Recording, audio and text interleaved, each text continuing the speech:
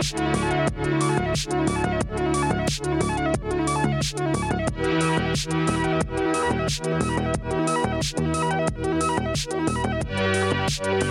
everyone, welcome to the Engage and Equip podcast. This is a resource designed to help form substantive disciples for the local church. My name is Nicole Kyle. I am a part of our staff team at High Point Church, which is where this podcast is recorded. In our last episode, we introduced you to Andy Schmidt. We told you a little bit more about the collaboration that we're going to be doing with him and his podcast, the Optiv Theology Podcast. This is the first episode from that collaboration. This episode is the first in a 5-part series on biblical anthropology, and it ties in really closely with our sermon series, Image. This episode in particular is about the basics. What is the image of God? And we really hope you enjoy it. Today we're starting a new mini-series. It'll be a 4-part mini-series called Biblical Anthropology, and it kind of goes along with Nick's and High Point's sermon series that they're doing right now. And Nick, there's a reason why you did the sermon series. Do you want to tell us why that is? Yeah, so at Trinity Seminary, which is in the Chicago area, there is a sub think tank called the Henry Center, and they received a grant through the John Stott Foundation to do each year to focus on one part of the doctrine of creation. Like, what does it mean to be created? Mm-hmm. And this year, which was the 3rd or 4th year, the focus was, what does it mean to be created in the image of God?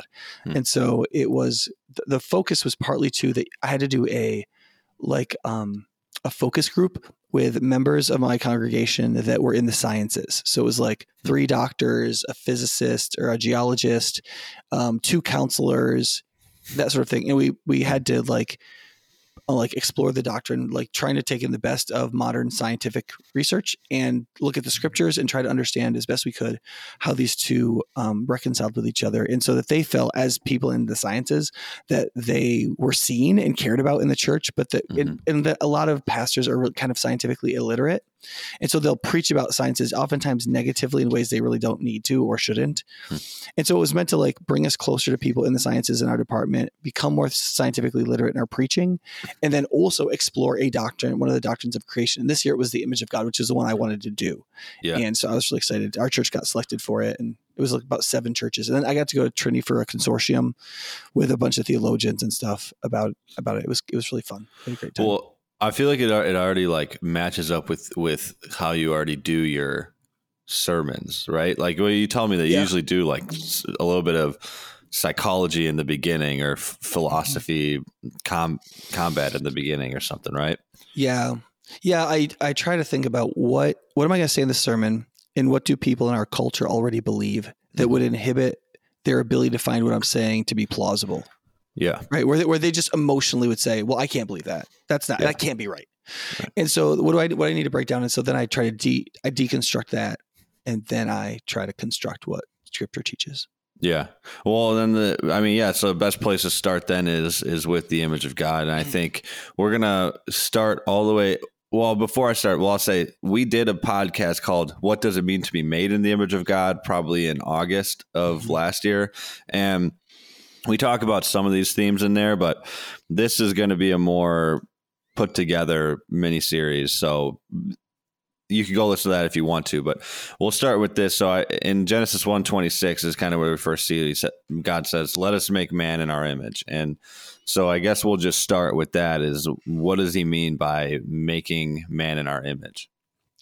Yeah. So let me just start with the plural us, because people get hung up on that when God says let us, right? It's very common in ancient literature for God to refer to himself, even if it's one God, as us. For example, if you ever read the Quran, in the Quran, I mean, the Muslims could not be more adamant that God is one. Yeah. And yet Allah in the Quran constantly refers to himself as we. It's we, because it's the we of, it's called the we of majesty, right? So sometimes people say, look, the Trinity is in Genesis 1 because God says we, so it's Father, Son, and Holy Spirit. And that's probably not right. I mean, we know from later revelation that that's kind of true, right? And so, but that's not what we means here. Does that make sense? What does it mean?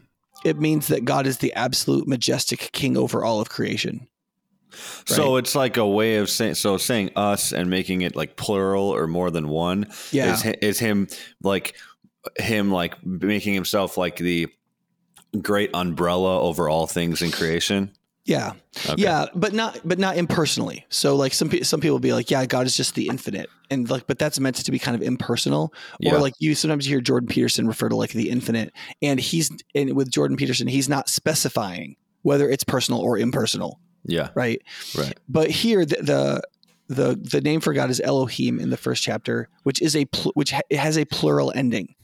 So it's like the God with a plural ending. And then when you get to Genesis 2 and then in other places where you get Yahweh, the personal name for God, that is a direct personal name, and it's singular because that is his name. Does that make sense?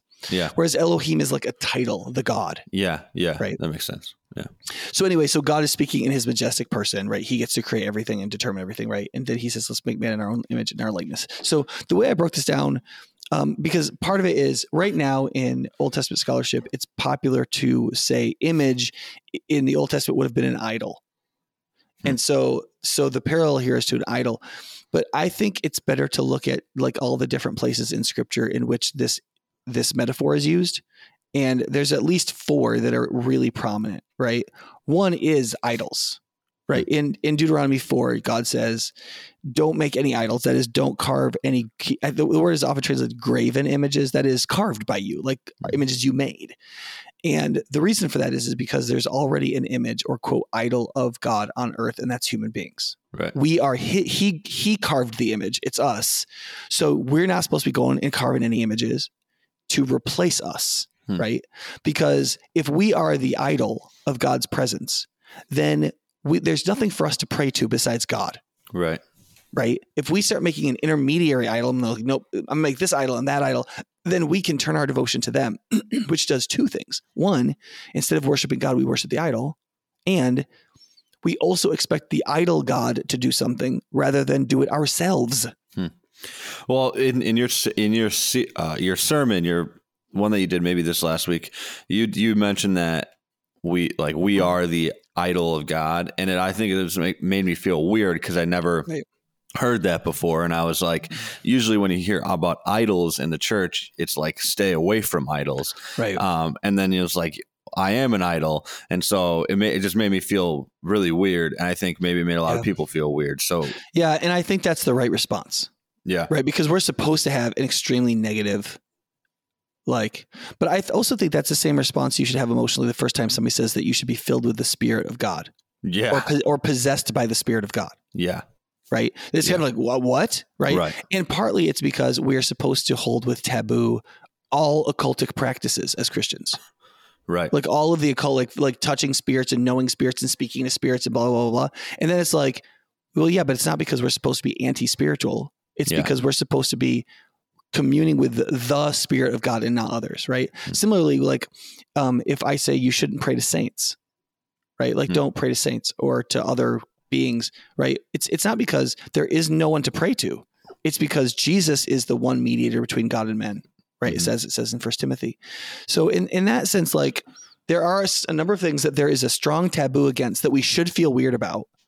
But then it turns out that like the reason we should feel that way is because it's kind of like when Christians are really, really negative about sex, and then young women get in relationships or they get married and they can't let their husbands touch them because they feel dirty about sex. Yeah. It's not because sex was dirty. It was because sex with somebody who doesn't comprehensively care for you and isn't comprehensively bound to you is dirtified, you know? And so is sullied. Right. And so, but like they've got this mental block where they're kind of like, no, this is bad. Yeah. Right. And so there's a lot of things in Christian life and in human existence where there is a version of it that is beautiful and good. Right. And all the rest have a taboo, and it's supposed to be that way. But then when you meet the real thing, it will feel weird. Yeah. Yeah. That's what I was just going to say. It was with a lot of these things, like we talked about in our podcast, that was, should Christians drink? It was like, there's some of these things that can be good and can be bad, like for instance, idols and like sex and like alcohol and like, and you're like, I always thought that it was just all black and white. Either it's good or it's bad. And that's probably how a lot of people feel about things. Yeah. And it turns out that that's a really immature way to look at things because, and when I say immature, I don't mean bad. I just mean that's what you have to believe first. And it's like an absolute, which is funny because I love Star Wars. And at some point, I think Yoda says to Anakin that only Siths deal in absolutes, like that you can't deal in absolutes. You have to look at things comprehensively and in their complexity. And so I love Star Wars. Yeah, that's one of my least favorite lines in Star Wars. Really? Because it's an absolute, right? Yeah, that's true. Yeah. Only Siths deal in absolutes, but that was the problem with the light side, and we don't have to go into it, but they were dealing in absolutes, and they weren't trying to bring balance to the Force, which was the ultimate downfall of the Republic. Yeah. No, I agree. So obviously, like, Star Wars is profoundly Buddhist in its spirituality until it got all materialistic with the chloro whatevers and midichlorians. Yeah. Midichlorians. Yeah. I'm sorry. I was studying chloramines last night and their effect on water purity. And so I messed up. So anyway, I mean, like, it's kind of Buddhist because and part of Buddhism is holding things in balance. Yeah. Right. That's the idea of the yin and the yang, which I'm not even sure that's a Buddhist symbol. It may be a different Eastern religion, but all these religions, but that's also, but the Greek word sophrosine was one of the old Greek virtues, which had to do with holding things rightly in balance. Mm-hmm. And prudence is the Christian virtue, which is basically holding things in their proper proportion, which is similar. Right. So in that, and that is all part of maturity. And I do think a lot of people go through either a cynical phase where they don't believe anything is right or wrong. But then usually when people get morally serious, they get black and white, at least for a while. Mm-hmm. Mm-hmm. And that's actually, I think, developmentally necessary. Right. If you don't get all black and white at some point, then it's unlikely you're going to have any backbone when you get nuanced. Mm-hmm. Most people who get nuanced in their ethics, if they even get to that point of maturity, they get wishy-washy. Mm-hmm. They don't really stand up and say, look, no, here we're actually losing the proper principle and purpose of our lives. And so I think the black and white face is important. But that's why Galatians says, right, the law that God gave was like a tutor that led you to Christ. Right. And so as a spiritual child, the law was necessary for you to say, this is right, this is wrong, until Christ came and you could grow up into the law of love and you could understand why you were doing things. Right. There's a section in my book, Substance, on stewardship, where I argue laws are by definition limiting. Like whenever you make policies in your company, you're like keeping bad employees from being worse, but you're keeping good employees from being great. Right. So it was like some years ago, there was this thing like the customer is always right. Right. Yeah. And so basically customers could just basically complain about anything. Right. And employees would just give you free stuff. Right. Yeah. Yeah. What you wanted was reasonable employees that would listen to consumers and customers. Right. And when the customer had a real, like, meaningful complaint, they would make it right proportionately to what that would mean. Right. Right. And that's what you need. But if you have a policy that says we don't give stuff away to consumers, or the customer's always right, you get bull crap. Yeah. Because black and white doesn't work in life, because you have to have prudence. Right. Yeah. So I think that for some of these things, we start out black and white, but then we have to come to prudence. And I think that that's maturity. You know? Right.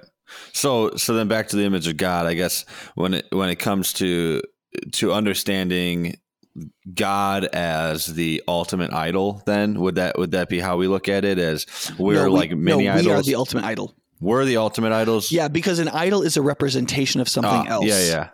Okay. Right. So God is the ultimate thing. Sure. We are the representation of Him. Yeah. He's the one who has total dominion. We are taking dominion on His behalf. So an idol is always a subsidiary thing. It's not the thing. It's not the thing. Right. So I've heard some people talk about the Old Testament being made in the image of God be like the shadow. They talk about like the shadow. Is that a word that's used in Hebrew to explain the image of God? No. And I'm not saying that's totally wrong. That sounds like it's from Jungian psychology more than it's from Scripture. Yeah. But we can move on to, do you want to move on to the Scripture's other examples? Yeah. So the next example that comes up in Scripture, that I'm going to use is a likeness, or like a statue.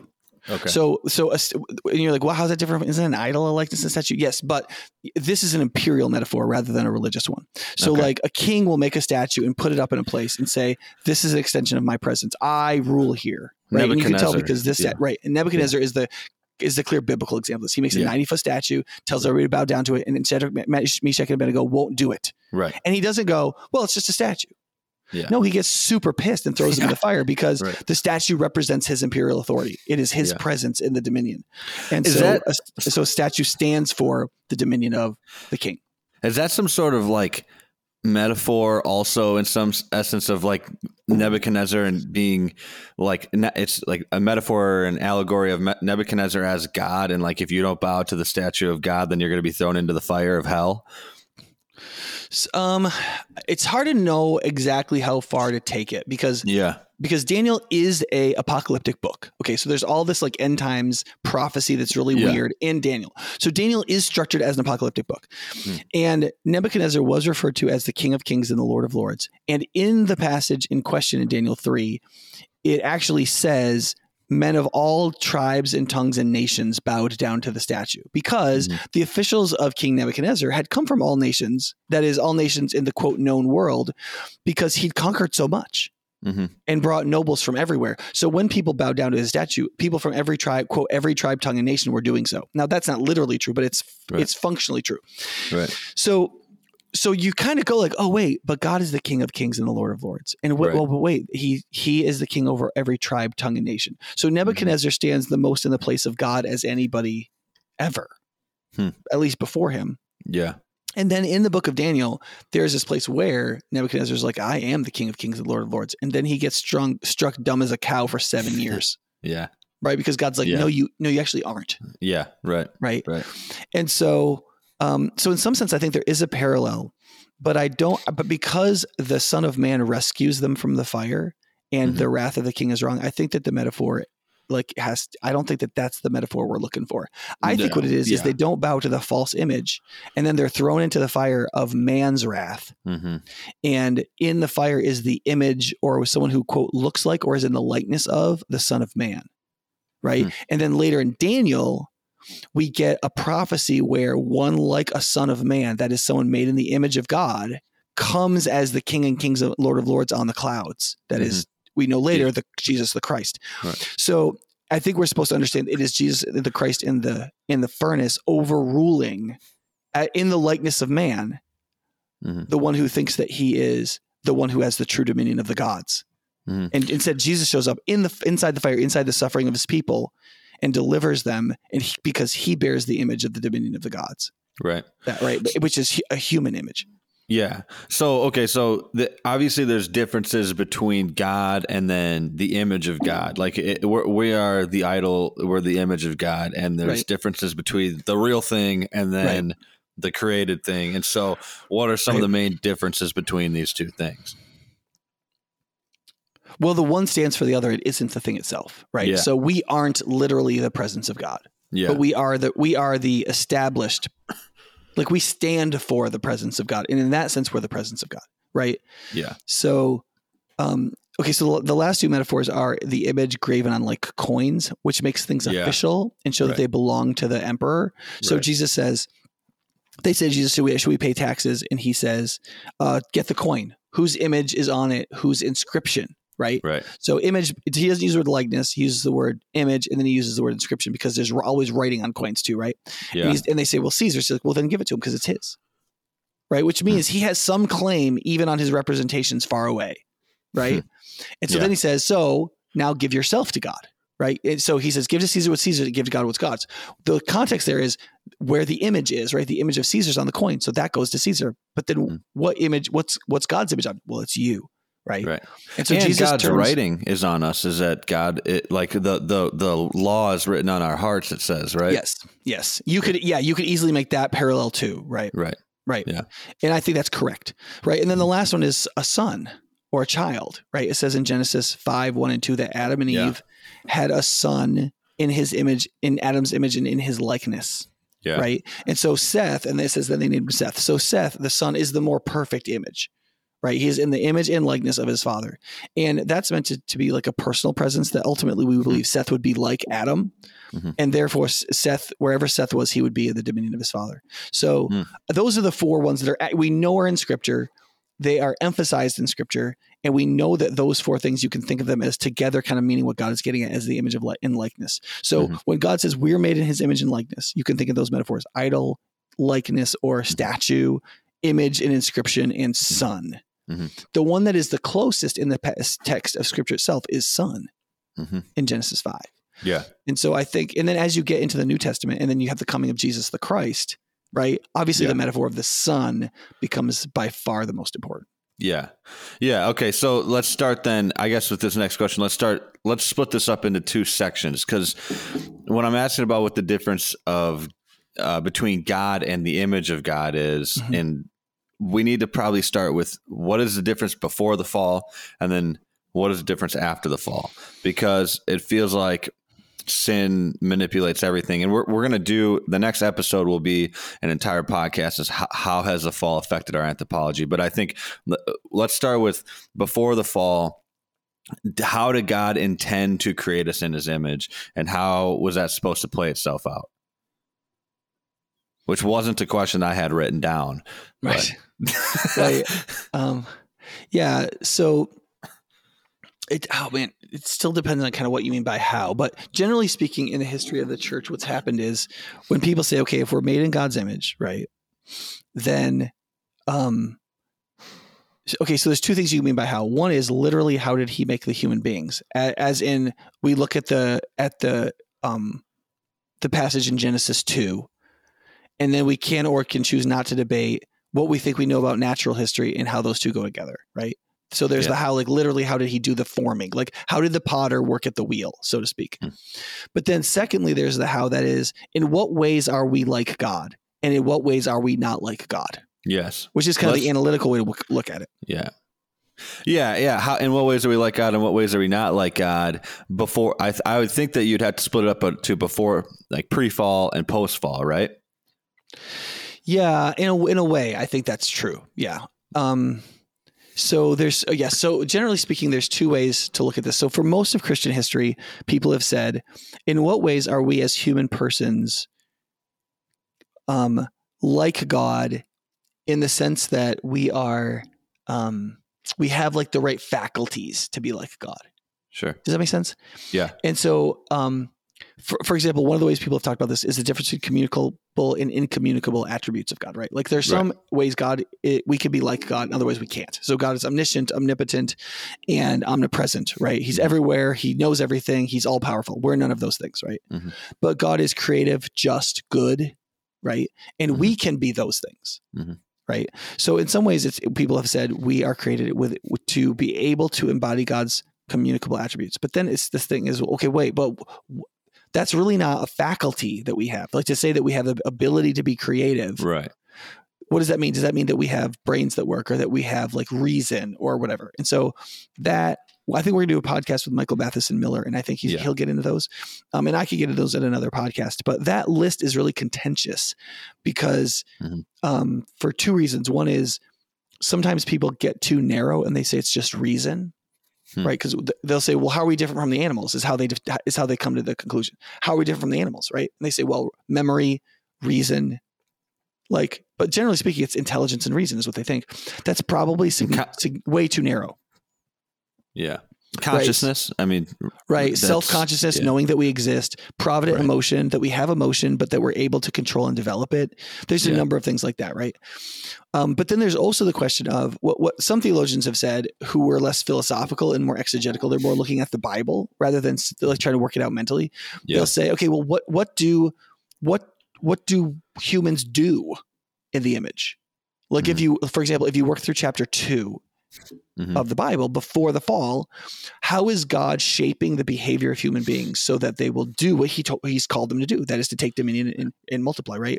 And this is an incomplete list, but I think it would include at least work, fertility, the desire to expand or to go out into new places, like an idea of like the frontier, going out to do God's will where it's not been done yet. Yeah. Complementary relationships, especially between the man and the woman. Right. Accepting certain relationships of authority as opposed to autonomy or tyranny. Yeah. Comprehensive relationships like marriage, the first institution, where we're bound together in every way rather than just in whatever little ways we choose. Right. Righteousness versus wickedness, right? Like we do it in a morally beautiful way. And then that we do it with dignity Like we bring dignity to things, that things are brought up into their meaning rather than degradation, where we deny things meanings by how we behave and misuse creation. I think those 8 things are a good start. Do you think that there's anything to the first job that God had Adam do? Was it naming all the animals? Was that was the first job that he had him do? Why was it that? Why did it have to do with naming things? That's just a random question. And yeah, I think Genesis 2 tells us that God has put Adam in the garden to work it first. Yeah. And then the first action we hear God saying, okay, do this, is he brings the animals. And it says, because there's 3 references to animals. There is like the birds of the air. Yeah. And then the animals, and then the livestock, that is like domesticated animals. Yeah. And domesticated animals aren't in that. It's just the other 2. So Adam isn't just naming the animals he's going to work with, right? As an agriculturalist, he's naming all the animals of the whole earth, right? Yeah. And so, that generally speaking, people will say that is part of, like, God spoke creation into existence. Mm-hmm. And Adam had to speak these names into existence, and that there's this relationship of dominion taking, right? And you see, but part of it is like all through the Bible, you see people focused on names. Like even now, we say the name of Jesus, and most modern people have no idea what we mean by it. Yeah. But the assumption is like if you know what something is called, you understand it. Yeah. Right. Yeah. Right. And there's a place in where Jacob wants to know the name of the angel he's wrestling with, and the angel says, "Why do you want to know my name?" And the answer is, because Jacob wants to control God. Yeah. And he thinks that if he knows his name, he'll be able to do that. There's there's your name, like you say, it's directly tied to who you are in a lot of ways. Like your parents named you whatever they named you for the sake of, like, Andrew means like strong and manly. And so that ended up playing itself out throughout my life. So my name Nick means victor, which means like winner, you know? Yeah. Yeah. Which right. Is why like all the Greek families just joke that they all have a son named Nick, because who doesn't want to name their kid winner, right? The winner. Yeah. Yeah. Like the shoes Nike, right? Yeah. Nike shoes. That comes from the Greek verb nikao, or to be the victor or to win. Oh, That's really? what Nike means, is to win. Yeah. Yeah. I didn't know that. But they spelled it the way it's spelled in Athens around the Temple of Athena. Because Athena was the goddess of war and strategy. And so she was the goddess of victory, right? Yeah, yeah. So she is, if you go to the Acropolis, it's the temple of Athena Nike, or Athena, Nike, the one who brings victory. Yeah, the Athena wore Nikes. She was wearing them. Yeah, I think that like, I mean, that the image, your, like, who you are being tied to what your name is important. And so we go back, and it's like, so it was to work. It was fertility, dominion, expansion. Yep. Yeah. Is there an order in which these things are to be done? No, I think it's a complementary relationship. So I think they're all together at the same time. Yeah. Turns out that's how you have to live your life. Yeah. You know? Well, how do you get people to get there? I mean, we talked about this in this podcast a bunch of times, is like getting people to stop compartmentalizing things and to start being more comprehensive and complex as human beings, and see, okay, I'm going to try to take dominion over this and, try to expand or whatever it is. It's like in my own life, how can I do all these things at the same time? Because I think a lot of people just get overwhelmed. They'll be like, "Oh, I can't do all that crap," and I quit. Yeah. Yeah. I mean, there's a simple and a complicated answer. I mean, like this is why, like, Jordan Peterson wrote 12 Rules for Life, because she's trying to help people like take their own life seriously and sort themselves out. Right. Yeah. And I agree. I mean, I think the reason why a lot of younger people, I mean, I think it was Meg Jay who wrote the Decisive Decade about people's 20s. Yeah. That like that decade sets you up for the whole rest of your life. That's a decade you're supposed to mature in certain ways that are incredibly key for the rest of your life. Sure. And a big part of it is to embrace this kind of life, that like your life is holistic, it's comprehensive, it includes all these things, but mainly it includes responsibilities. You have to grow up into the strength to do them, which means you have to understand who you are, which it helps if you understand like your wounds and problems that are going to inhibit you as you go and start to heal and all that kind of stuff. And the problem is that's terrifying. Yeah. I mean, it's just terrifying. Yeah. But it's also supposed to be like really joyful. Like, and I think a good metaphor for this is like getting married. Yeah. Right. Like getting married to anybody who has any sense and understands what marriage is terrifying, but it should also be incredibly joyful. Yeah. Right. And you're like, because and a lot of it is because you're growing up. Like, I mean, you're becoming more mature. It's the same as like becoming a Christian. In a lot of ways, it should be terrifying, and in a lot of ways, it should be joyful, because because you have no idea what you're getting into, because you know it's comprehensive. It's everything. You're giving so people say, I gave my life to Christ. Yes. And we say that like it's not this cataclysmic crazy thing. Like you literally gave your life to Christ. Yeah. You know? But I think then what happens is you do that. So, but I don't think it is complicated. And in that sense, it can be dizzying. But part of the issue is that that's also kind of like where the glory is, right? Like once you begin to realize there's two things that kind of drive this and why people want to avoid it. The first is complexity. It just seems really complicated. But that complexity can lead people to anxiety. But the thing is it's also the complexity that can lead you to a sense of God's glory. Yeah. And like, you got to choose which one you're going to let yourself psychologically live in. You could say, oh, God is this good. He has this like multifaceted plan. It's beautiful, right? Ephesians 3 says that one of the great beauties of Christ is that it's the multifaceted wisdom, right? It's it's complicated. It has many parts to it.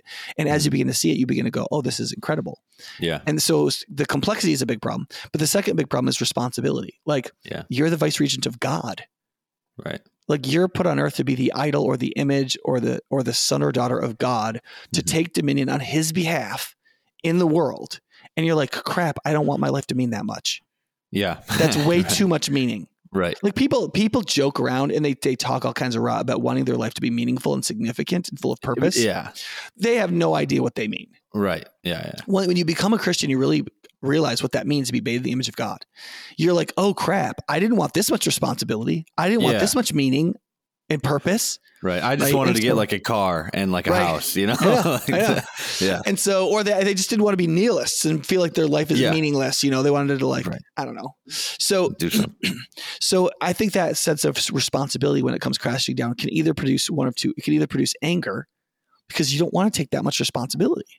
I mean, I was going to say earlier too, the complexity I think also produces humility and for people as well. That like, I think about how easy it is to think that if I can compartmentalize something away from the whole comprehensive anthropology of human living, if I can compartmentalize like one piece of that and like try to be an expert on that, then I can feel like I know a lot. I can feel like I know everything about this thing, rather than being like, well, if I compartmentalize it, I'm not going to understand it in relation to all the other attributes of how God created me to be. Right. So it needs to, it produces humility to be like, I got to figure all these things out. And that means that I'm way smaller than I actually thought that I was. And I'm not as smart as I thought that I was. But yeah, there's this verse of the Bible that says that the statutes of the Lord, or God's commandments, right, or what he says in scripture, make the simple wise. And you're like, oh, that's cute. So, because they're dumb people. I mean, not me. But there are dumb people. Right. Everybody reads those people, that. Says that, right? And then he's like, and he go, those people, when they read this, if they just do what it says, it'll be like they're smart and they get it, right? Yeah. But what I'm going to do is I'm just going to get it, right? And then you begin to realize, like, oh wait, I'm not going to get it. Yeah, right. Like I'm never like I will keep trying to learn more. I want to grow in wisdom, right? Because Solomon is right. The first chapters of Proverbs. Go do sell anything to get wisdom. Do anything you can to get more wisdom. But for most of us, at the same time, we're also immature in certain ways and need the law. Right. Not because we were under it, so to speak, but because we need its simplified direction. Mm-hmm. Oh, yeah. So listen, until you get this sorted out, don't commit adultery. Let me give you the answer on this relationship. Don't commit adultery. Right. Yeah. There's a whole thing like with young, there is some aspect of like, especially with young believers, it's like, okay, you know, you might not understand why you shouldn't have sex outside of marriage, but like, just don't do it yet. And you're going to like figure it out as you grow in your faith, but like, just don't do it, because that's going to distort that's going to distort how you figure out if you're supposed to do it or not. Because the minute you do something, you're prone to justify it. Yeah. Right. So it's really hard to do something and then simultaneously learn why it's really bad. Yeah. Right. You know, because you're going to be like, oh, well, what's the big deal? I mean, because I did it. Right. Yeah. Yeah. But there's this place in John 7, I never tire of quoting, where Jesus says, do what I say, and then you'll see or find out if what I say is from God. That like figuring out why God teaches something, why it's wise, why it works in real human life comes best from just obeying. Well, this is the thing that you mentioned in your sermon that I thought was one of my favorite parts, is that you said that, you know, there's a reason why we don't have babies and just hand them basically like a how to be a baby and grow up into an adult manuscript. And then they like read through it and they grow up and they become an adult.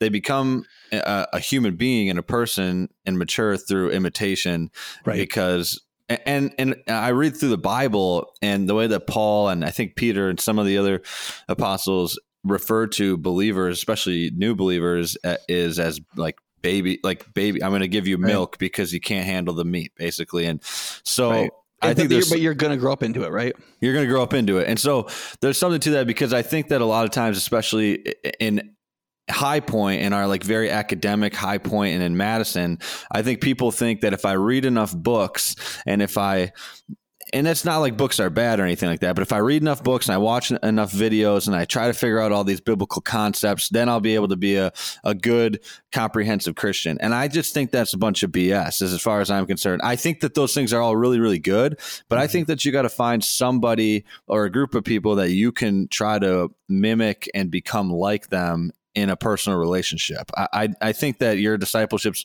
only going to go as far as you take it, especially here in Madison. Yeah. I don't know.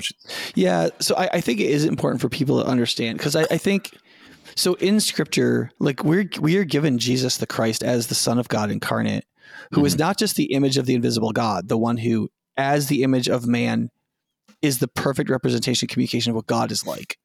The reverse is also true. He's also the perfect representation of humanity. So we can know what humans are supposed to be like, so that we have a perfect person to imitate. Yeah. Because human beings learn through imitation more than anything else. I mean, I think one really good way to understand this is in sports. Like, cause you watch somebody do something, you're like, okay, you see them do it and you're like, okay, that's how you do it. But that's true. Like in cooking and in fishing and in so many things where like you could explain it, but being mentored in the thing is different. Yeah. And I found that to be the case in like mechanics, like trying to fix engines or fishing or scuba diving. There's so many things where like I could read it, but being mentored in it was another level. And feels it was like more most human. of the trades, like type of jobs are just like that. And and I'm an extremely highly conceptual person. Yeah. So like I'm the sort of person that can read something and then do it. And I've done that in tons of things in my life. Right. But like Paul says this, he just says to the Corinthians, like, just like, I urge you to imitate me. Yeah. Like that's right. And in Ezekiel, when God punishes his adulterous bride, he's like, one of the reasons I'm doing this is so that, quote, all women will take notice in warning and not imitate you. Yeah. Because we just tend to fall into imitating people who we think are compelling. Yeah. Which is why Christianity wasn't founded on the concept of like being a Christian through the church. We are Christians in the church and we are part of the church, but like we're supposed to figure out our faith in discipleship. That is, within the church, there are smaller like one-on-one relationships in which people impart to each other very directly through imitation and teaching the faith. And so that's one of the reasons why like discipleship is so important, right? Like you have people in your life, like just a few who you have chosen to imitate. You're like, this person is worth imitating. I'm going to imitate them. Yeah. Yeah. And it takes humility from the end of the person to, who's going to imitate the other person to say like, I think you have to come to a place mentally that you're like, I don't know what I'm doing. So like, I have to find somebody that I can imitate and try to figure this whole thing out. And that's going to take humility. And I mean, and imitation doesn't just show you what to do. The relationship itself drives you forward. So for example, in Hebrews 6:12, it says, we don't want you to become lazy, but to imitate those who through faith and patience inherited what was promised. So like in that context, what the writer is saying is by imitating somebody great, a hero, it doesn't just teach you what to do. It makes a hero out of you. It makes you want to pursue something great, do something great, and not be lazy, right? And that's why it says later in the book of Hebrews in chapter 13, remember your leaders who spoke the word of God to you. That is like Paul, Timothy, these like itinerant great apostles who are at risk of martyrdom all the time. Like think about who preached Jesus to you and consider the outcome of their life and imitate their faith. Now that's obviously dangerous because sometimes Christian leaders fall, and that can be super demoralizing if you look to them and imitate them too much, right? Mm-hmm. But at the same time, those people also have the capacity to inspire you greatly. Mm-hmm. Right. Yeah. Yeah. And so I think like if we're trying to, so we kind of explained how that can play itself out through the image of God and being the expression of God, because I think that being the image of God is being the expression of God. There's many different ways that can be played out, and that's kind of just like what does it mean to be a Christian? How do you express the image of God? But it's to do everything humans do in a godly way, right? And that is, and then I think people understand that you're going to feel like that's dizzying and terrifying because of how complex it is and how much responsibility that brings into your life. Right. Exactly. But instead of having a lot of anxiety and anger about it, you could recognize the glory and purpose that it brings to your life and why that's such a good gift. Yeah. Yes. Well, I mean, and so what are other ways that it can be expressed? Like, what are other ways that we can express this? Obviously, we do express it through everything that we do, but specifically in trying to grow in maturity, in becoming more like Christ and more like the image that God created us to be. How should we, what's the formula here? Yeah. In some ways, the parts of doing the image of God, like what makes up human life, is laid out in the early chapters of Genesis and the Old Testament. But by the time you get to the New Testament, I think the assumption is we know what those are. We know what human beings do in the world to take dominion. The problem is the quality ethically by which they do it. They do it idolatrously. They're not pointing back to God with it. Yeah. So our presence as God's idol, so to speak, isn't pointing people to worship him. Yeah. Right. Like we're doing it, we're not connected to him. And so we don't lead people to his presence. Right. So there's the theological, spiritual nature of it. We're also not connected to him. Right. His spiritual, like it was believed that with idols, God's spiritual presence was in the idol. Right. Well, God has explicitly said in Christ that his spirit will be in us. Right. Mm-hmm. But I don't know that we intentionally seek to combine our conscience in real intimate union with the Spirit of God, so that with the Spirit of God is dwelling within us in a way that those coming to us who see us as a physical representation know that we are filled with the Spirit. Right. How are you supposed to do that? That's because people are going to ask, they're going to wonder, that's another set of podcasts, right? Yeah, I know. Yeah. And which I would love to do. And I think it is part of the image of God. One of the sermons I'm going to preach is like, what are we capable of? Yeah. And that includes issues of like, how are we capable of being in union with God himself? Well, so for the outline, because even when you were talking about the image of God in the beginning, I was thinking like being the image of God is in a lot of ways giving us we have the capacity to have Christ live within us, to be that. And then that is how we are expressed through Christ in us. So we're in a lot of ways like a hollow vessel that's waiting for Christ to be imputed into us until we become Christians. And so one of the things that I'm displeased with in some of the metaphors charismatic Christians use is this idea of emptying, because it's both a really good and really bad metaphor, right? Yeah. So it's a really good metaphor in terms of our will that is opposed to God.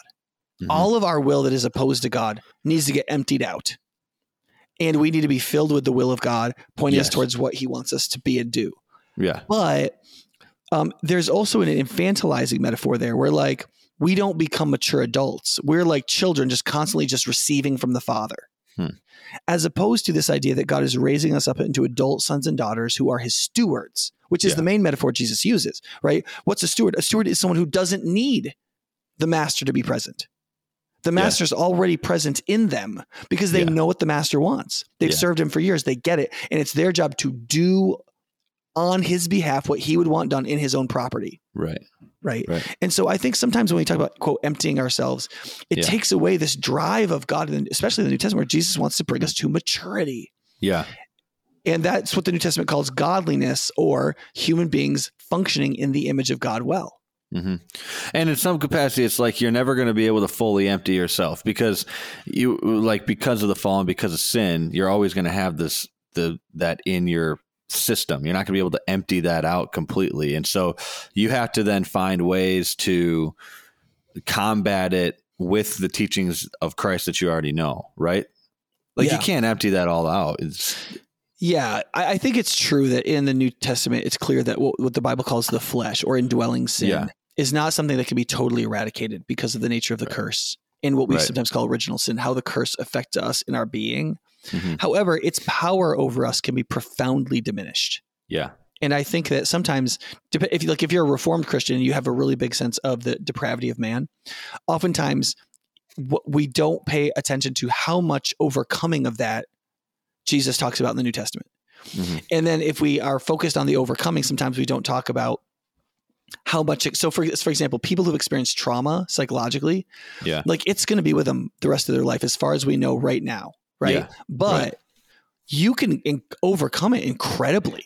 Right. To where like you'll notice the anxiety's coming up, but you're in the driver's seat still. Like you really are healed. You aren't living in the past anymore. Right. Yeah. You are free. Right. Right. And I think that something similar would be true of the flesh, that like if you give yourself into the flesh will turn and dominate you. Yeah. But if you're constantly killing the flesh and pursuing Christ, you can be where like the flesh is still always yelping in the background, like one of those stupid little dogs no one should ever buy. And you just kick it. Right. You know?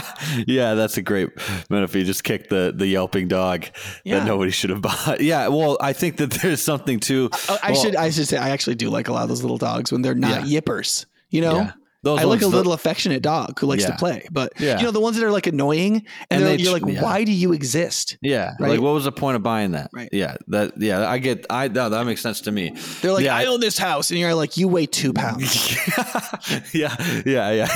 You don't own anything. Yeah. I think there's something to like that, having the flesh, basically. The flesh is always going to be there, but the question is whether the flesh is going to control you or you're going to control your flesh, or you're going to put it to death every time that it starts to creep its way up into your consciousness. Right. The killing of the flesh is the only profoundly violent metaphor in the New Testament that I know of that we are encouraged to do. Yeah. The only place where Jesus says, "Are you willing to kill for me?" It's not our enemies. It's not our neighbors. It's none of those things. The only place where Jesus says, "I want you to kill for me," is your own indwelling sin. Yeah. It's like yourself. It's like your own, the part of you that's going to kill you. Right. Like you literally are at war with a certain part of your self-indwelling sin and it has to die. Yeah. You know? Well, I think we'll talk about that more in the next one about how the fall affected us. But I think I'm going to move in. We could do. I think we should do a 4-part series on indwelling sin, because there's a lot in that. Because there's also all these issues of like your psychological wounds and how they're bound up with your indwelling, with your besetting sins, which is connected to your indwelling sins, and like separating indwelling sin from besetting sin, like the sin you keep falling into, from indwelling sin as a condition, and then in the besetting sin, looking at how your wounds that need to be healed are feeding into your besetting sin, and how indwelling sin is feeding into besetting sin. Yeah. Otherwise, what you do is you try to kill your wounds. Yeah. And you become brutal against yourself and treat yourself like you're worthless. And it's a really terrible way to grow in Christ. But that's what a lot of Protestant Christians are doing when they're trying to kill sin, is they're trying to kill their wounds, which never is going to work. Yes. So it'd be great to do a sub-series on that about like, how do you kill sin and heal wounds? Yeah, and not confuse the two, because it's like walking through a battlefield and shooting your own people to death and then putting the enemy that's still alive on stretchers to be taken back to be healed by your people. Yes. When it should be the other way around. I'm not saying actually people should do that in war, that they should shoot injured, but like if your job is to kill the enemy, right? You know, it's kind of like you're shooting your own people and you're giving comfort to the enemy. And that's what a lot of Christians do. And they don't even realize they're doing it.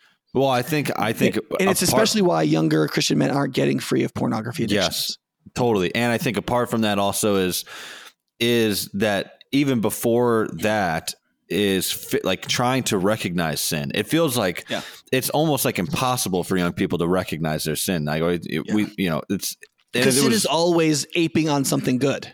Well, and because like you said, it's far more complex than we even think. There's like different types of sin, and how you're a victim of sin, you're a perpetrator of sin, and how do you deal with that, and all these different things, and it's very complex. So we should do a whole mini series on sin, because people don't talk about it enough. If we're talking about the world and the Lord Jesus, we're not going to run out of material, it looks like. No, I don't think we'll run out of material. Okay, so let's go back to what we're doing now and how we can do it. And I think that's why the New Testament focuses on godliness or holiness. Yeah. That when the New Testament talks about godliness or holiness, that it's getting at this idea of like the rehabilitation of the image of God. Mm-hmm. That is because the problem is that we're sons and daughters of God. We're created to be his sons and daughters, and we don't look like the Father at all. Right. And then we can't really do the dominion. We can't bring his dominion into the world, and we're not bringing up godly offspring in fertility. Right. Like the whole thing is blown apart unless we become, quote, godly, like the Lord who made us. Right. right? And so godliness becomes the primary function of the New Testament. How does a human being broken in sin, living under the curse, affected by worldliness in its cultures, how does that person start to image God again? Truly. They're in the image of God, but they're not doing it. Yeah. And they aren't in their character and being, right? In their nature, they're in the image of God. That can't be taken away. But in their being, how they are formed in their nature, they aren't in the image of God. And in their doing, their praxis, their action, they're not imaging God. Right. And the purpose of the death and resurrection of Jesus is to reset that, to redeem us, not just from the sinking ship of sin and damnation, but to bring us back into our ultimate purpose. Yeah. Like when you get Christians who get saved and they still don't really have much purpose, this is one thing they don't understand. They're like, yeah, I got saved from hell. And the answer is, yeah, but what were you saved for? Right. To. Yeah. Right. What were you saved to? Right. Right. And the answer is to image God in creation. Right. Like there's always a movement. Yeah. You can't get saved from something and then not move away from that thing, or like not move at all. It's just like stagnation. It doesn't, because I wanted to ask in trying to like lead into the next podcast is that when we understand our image, the image of God, and us being the image of God and being the idols, whatever, you know that. Yeah. How then in the fall, leading up to the fall, like what were some of the things that were enticing Adam and Eve to fall? Because I think that there's probably a parallel that we can draw to us now when we forget that we are made in the image of God and we're enticed into sin. And what's the parallels that we can draw between Adam and Eve and us so that we can lead into, this is how we could talk about now, this is how they fell. And then part 2 will be what happened because they fell. Yeah. Yeah. So man, I hate to get into this without getting into it, but I mean, one of the short answers is, because I'd like to talk about the issue of godliness a little bit, because I think that's the big takeaway for people. But the short answer is this. Notice what Satan says to the woman. Mm-hmm. He says, if you eat the fruit, you will be what? You'll be blank God. You'll be like. Yeah. You'll be like. Do you see it's the same language? Yeah. Likeness, you'll be like God. You'll be right. Sometimes we talk about how heresies are usually built on logical fallacies, right?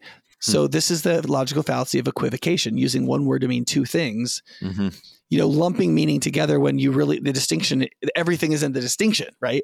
So Satan is saying, look, you want to be like God, eat the knowledge of the good and the fruit of the knowledge of good and evil. And then you'll be like him. That is, you'll know what he knows. You'll be like him. That was not what God meant by be like me, by being made in my likeness, right? God was going to shepherd them into that. But that wasn't the point. The point wasn't that them to try to take over for him. The point was for them to be his dominion takers. They had to be his. It's like they're going to run the business. Is the opposite of that. Right. Yeah. Right. No, it was like God wasn't preparing them to run the business after he died or something like that. It was. Yeah. But I think that's interesting. It's like be like God. And in a lot of ways, if Eve would have picked up on that, and if we would pick up on it when we hear Satan say things like that to us, like in some way, the combat can be like, I already am like God, but not in the way that Satan's talking about. Right. Yeah. Correct. Yeah. And part of it is like humans are always unhappy with how much God has given us to do what he's demanded of us. Right. So like sometimes we talk about how we talk about in Genesis 2, like of male headship, that the man is given certain authority in creation and the woman is his quote helper. Right. And without getting into that language, which I'm sure we'll get into it in the next podcast or something, or the third podcast. Yeah. The first person who fails to take authority and dominion in Genesis 3 isn't the man who doesn't step in and keep his wife from eating the fruit. It's the woman, right? Satan. Because the question is, why does Satan come as a snake? Is it just because evolutionary primates are scared of snakes, and so Satan came as a snake to scare Eve into complying? And the answer is, of course not. Because Jordan Peterson. I think that's ridiculous. Okay, and for how well Jordan Peterson interprets the early chapters of Genesis metaphorically, I think this is a profound oversight. I think he's so bound into the evolutionary framework. Yeah. He doesn't give enough to the Jungian framework. I mean, if you're going to interpret it psychologically, do it the whole way. Yeah. And because Eve is clearly not afraid of the snake. Yeah. There is no clear evidence. There's no evidence of fear. But here's what the snake is. Because she would have ran away. She would have been like, oh, what is this? And if the snake's terrifying, why would she believe it? Yeah, right. Right? Yeah. She listens to and is taught by and does what the snake tells her to. But here's the thing. The snake is the very bottom of creation, literally. It slithers along the ground. It's literally the very bottom of creation. And she is in dominion over creation. Mm-hmm. She's the Azer, the helper of the man. But both of the man and the woman have the job of taking dominion over creation. They, plural, man and woman, have dominion over all of creation. So now creation has come and talked to Eve and is telling her what to do. Yeah. And she is the queen over creation. Right. She has dominion and she's listening to the snake. Yeah. Right. And then she eats the fruit and the man doesn't step in and say, baby, we're not eating no fruit. Yeah. Are you crazy? He's like, I'll eat the fruit too. Yeah. He's all in. And listen, the whole interpretation that Adam did it out of love, that once Eve fell, he fell with her out of nobility. I think that is bull crap. Is that a real thing? Do people actually think that? People say that all the time. I think it's the stupidest thing I've ever heard. Yeah. One of the reasons why they say that is because a lot of them are men. But to take their view seriously, because you don't want to just be like, well, the reason you believe that triangles have three sides is because you're a man, Bulverism is bad. So, but if you look in Genesis 3, it says your desire will be for your husband, but he will rule over you. Yeah. Some people take that the woman will in the state of the fall, the only good that will happen is that the woman will be driven to desire her husband and to desire his leadership, and he will rule over her because he lovingly entered into the fall with her, right? I think that's a wrong way to interpret both passages. Because when the scripture says your desire will be for your husband, but he will rule over you, one, that's parallel to chapter 4, which we'll get to in another podcast. That's not what it means. But just read the passage. It's a curse. Is that, I was going to say everything in the passage is a curse. There's nothing good in the passage. Right. It sounds like a reward for Adam for going into it, loving her. Right. Like, okay, because you did this now. Right. That's how it is. There's only one good thing in the passage of the curse, the proto-euangelion, which is when he says, the snake will strike your offspring's heel and he will crush its head. That's the only good news. And it's very cryptic. And it's referring to himself. God's referring to him himself. Yeah. So it doesn't have much to do with us. Yeah. Right. So anyway, so you see, like in the fall, right, the serpent comes as the bottom of creation and is switching the hierarchical order of authority and dominion taking. And the woman falls for it, and then the man falls for it, and God's like, what the frick? Yeah. Like, did I not make the order clear here? That's why he says in the curse, Adam, he literally says, because you listened to your wife. It doesn't mean men don't listen to your husbands. Yeah. It meant men don't listen to your wives. That's right. You said don't listen to your husbands. Yeah. We're trying to be inclusive here. That's a different podcast. Yeah, because you're in Minnesota, right? We're just trying to be inclusive. Yeah, I'm in Minnesota. No, but the idea is not like men don't listen to their wives. Men are supposed to. I mean, everywhere in the Bible, you see these places where men don't listen to the women in their lives, and they get screwed because of it, right? Yeah. Right. The great example is Abigail and Nabal, right? Where he's just like, screw this David guy. Who does he think he is? Blah, blah, blah. And Abigail's like, you are some kind of idiot. They're going to kill us all. And then she saves everybody's life, right? But there's numerous examples like that. So it's clear in scripture that I don't care how patriarchal you think the ancient Hebrews were. It is very clear in scripture. You don't listen to the women in your life. You're stupid, right? And women are constantly subverting the will of men, like Rebecca with Isaac, like getting Jacob to usurp Esau's place. Like that's all woman done, So the Bible is very womanist in this, like women have lots of power. How compartmentalized you have to make it for you to think that like the only ways in which women can be our helper is in the physical ways and like doing the dishes and crap like that. Like that's not what that means at all. They help us in making decisions and it's deciding what to do. Right. This goes back to the comprehensive relationship, right? Yeah, it's comprehensive. What do women do to help us? Everything. A lot. Yeah. Everything. Yeah. What do we do to help them? Everything. Yeah. Right. Like what are we in charge of as men in the world to take dominion of? Everything. Everything. Right. Right. Yeah. That's why God says it's one of the reasons, one of the object lessons of God having Adam name all the animals is that God already knows it's not good for man to be alone. Right. But he's looking for a helper for the man who is, quote, suitable. Yeah. That is properly fitted in every way, right? And there isn't one. There's dogs and horses and whatever, but none of them are suitable to be the Azer, the helper without which man cannot succeed. Right. And so there has to be a woman. There just has to be. So, but anyway, what you see is in the eating of the fruit, there is the reversal of authority, not just between the man and the woman, But between right? The bigger step in the breach of authority is between the woman and creation. Creation, right? yeah. Both the man and the woman fail in their dominion taking. Yeah. The creation, Satan uses creation to take dominion over the men and women. And that's never changed. Like in Romans 1, Paul says, listen, you guys, we make idols of animals and creeping things and all this stuff that's in creation. Why are we worshiping creation? Creation is supposed to worship us as we worship God. Right. The hierarchy of creation is we are the dominion takers. We are in the image of God.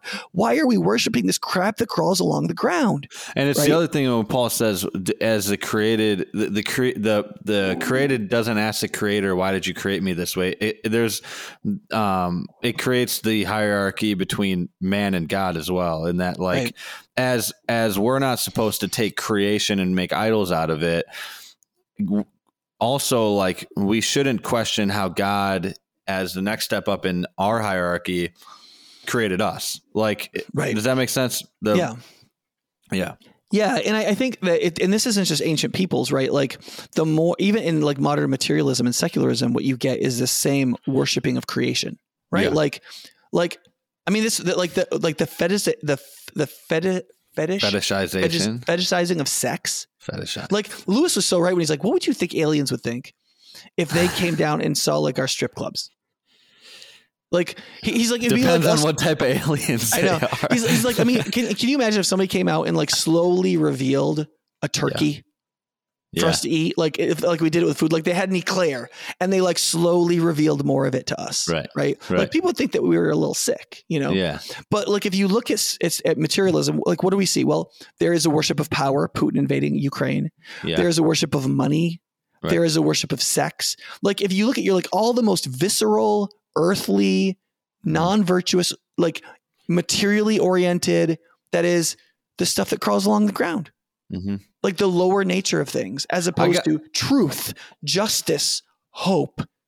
Right. I got to ask about this because you mentioned that the snake crawls around along the ground, but isn't that something that happens to him as a result of the fall? The snake is then slithering on the ground. So beforehand, he's not on the ground. Or I don't know what he looks like. Is he like? Do you remember in? Have you seen Monsters Inc.? Yeah, the purple guy that turns invisible. You know, he's got legs. Do you think that's what the snake looked like? I don't know. I mean, it is true that part of the curse is that the snake will be more snake-like. Yeah.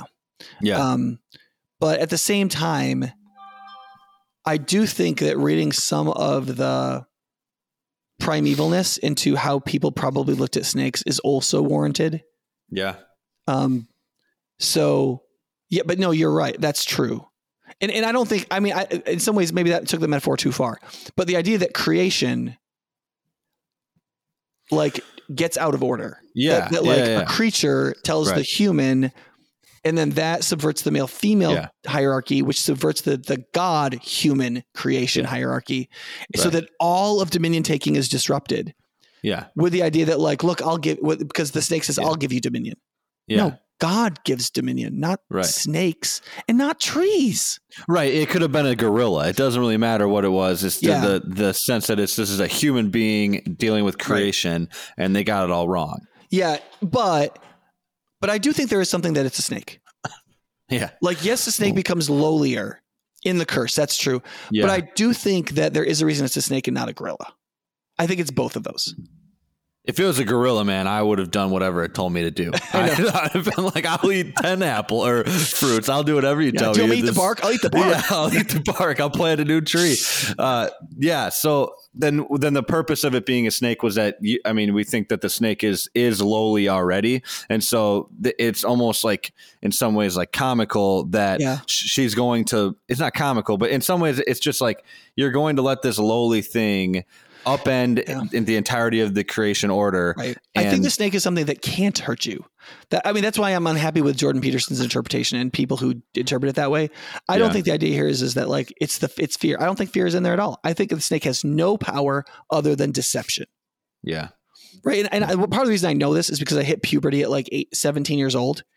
And when you're like 5'1" in the second half of the 10th grade, you realize you don't have the physical power to make things happen. You have to talk your way. Deception is your only tool. Yeah. And listen, I turned some 6'5" bullies over 200 pounds Yeah. in on themselves. Yeah. Like they didn't know what to do because I was able to like mess with them mentally. Yeah. And I just had to survive, Yeah. And like the snake is kind of in the same position. Like he's got to be, and it says the serpent was the shrewdest in all of creation. And whether that's, so anyway, I don't want to get too much into that metaphor, but the idea is that the reversal of the creation order is what happened. Right. And I also have some theories about like that learning in order is as much important as what you learn.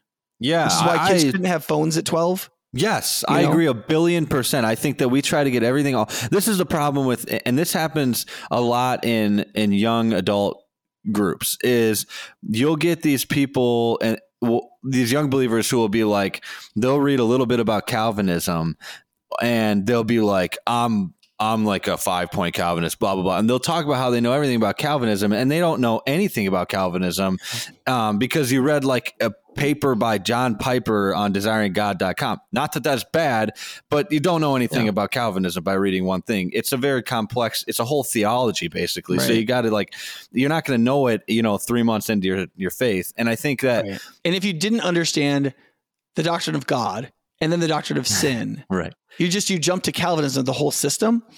It ends up distorting your understanding, your ability to learn all the other lesser things that are built up into it. Right. Right. And then you end up not appreciating it later on because you probably end up giving up on it because it's too hard to understand. Right. And so by the time you should try to understand it, you don't, because you already felt like I already tried to understand that didn't make sense to me. So maybe you lose out.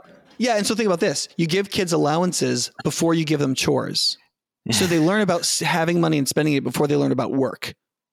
Right? That's degrading. That degrades their capacity to understand the world. Kids learn about sex before they really learn about friendship deeply. Yeah. Right? It's going to distort their view of women the rest of their lives. Right. Right. The order in which you learn things matters. And so what happens is when they eat the fruit and they get everything at once, they get all the knowledge, but they don't have wisdom because its order was corrupted. And so they don't know where anything goes. Right. And so what ends up happening is they know that they can have resentment and kill somebody. Right. But they don't know how to stop it with humility and justice.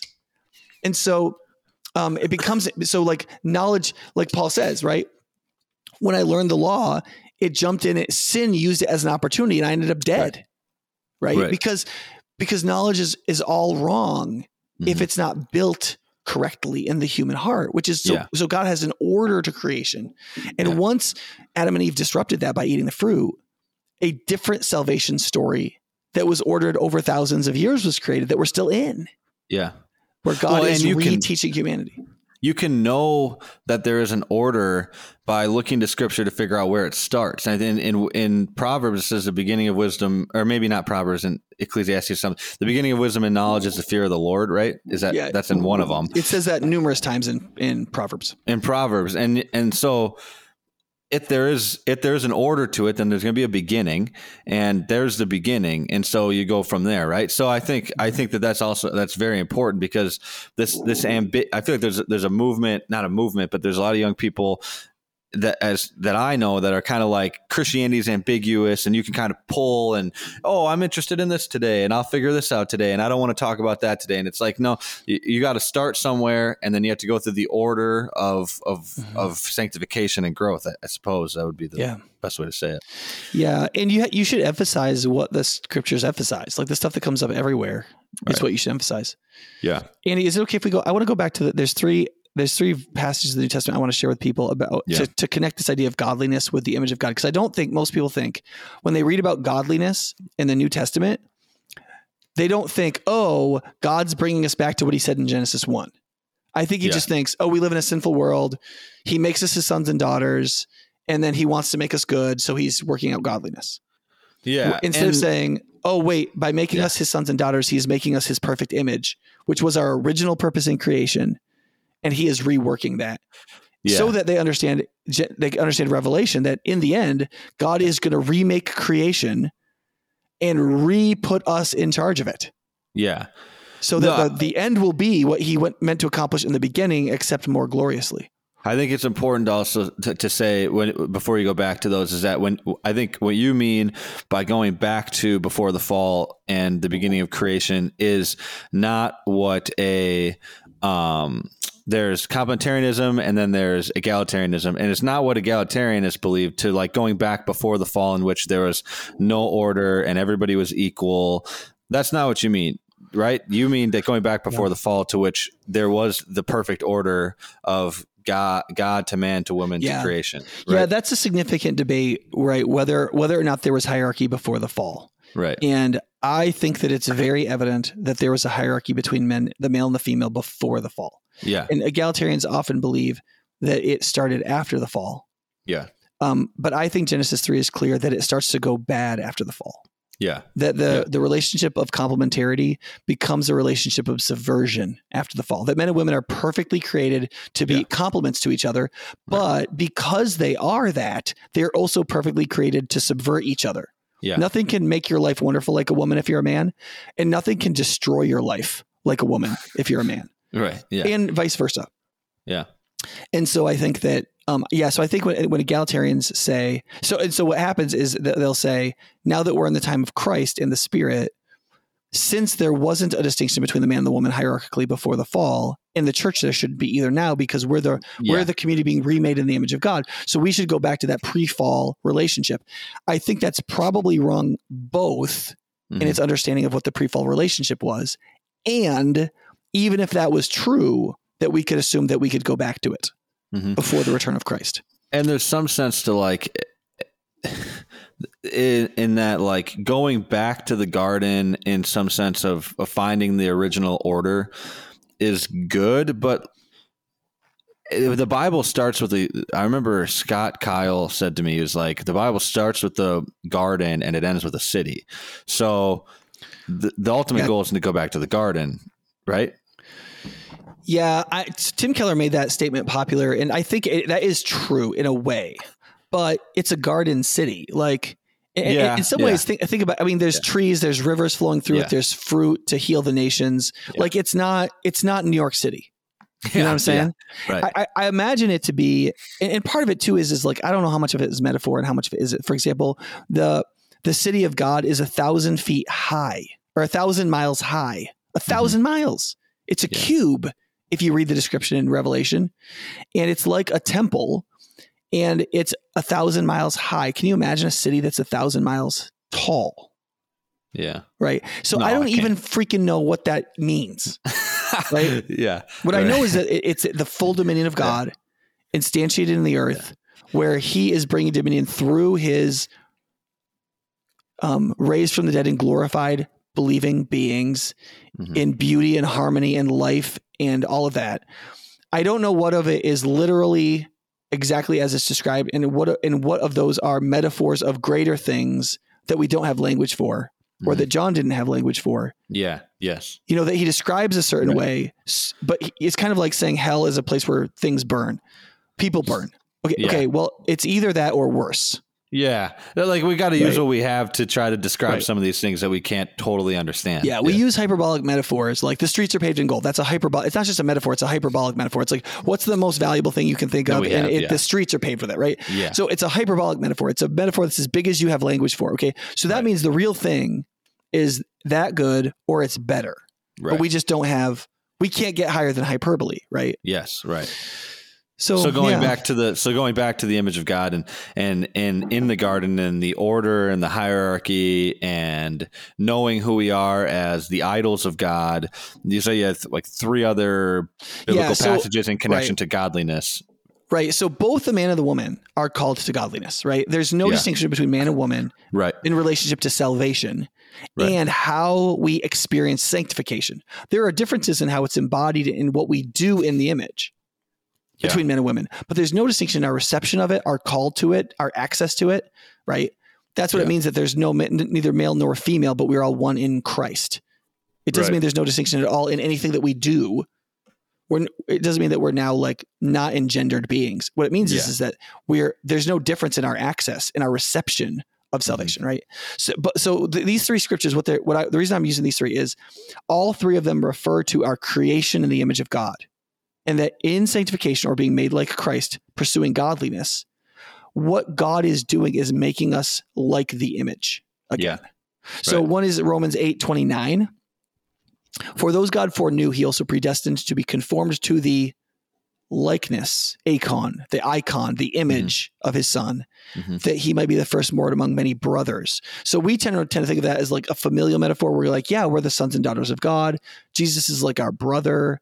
But you see, that's actually image of God language, right? The son is the perfect image of the Father, Genesis 5, right? Yeah. Jesus is literally the perfect son, right? Right. But when we are conformed to the likeness or image of that son, we become these perfect children that are like meaningfully the brothers of Jesus Christ, not in the familial sense of like Jesus is our brother, in the sense that like as Jesus is the perfect image, right, so we become his true brothers, the perfect image of God, conformed to the likeness of the son who is the true image of God. Does that make sense?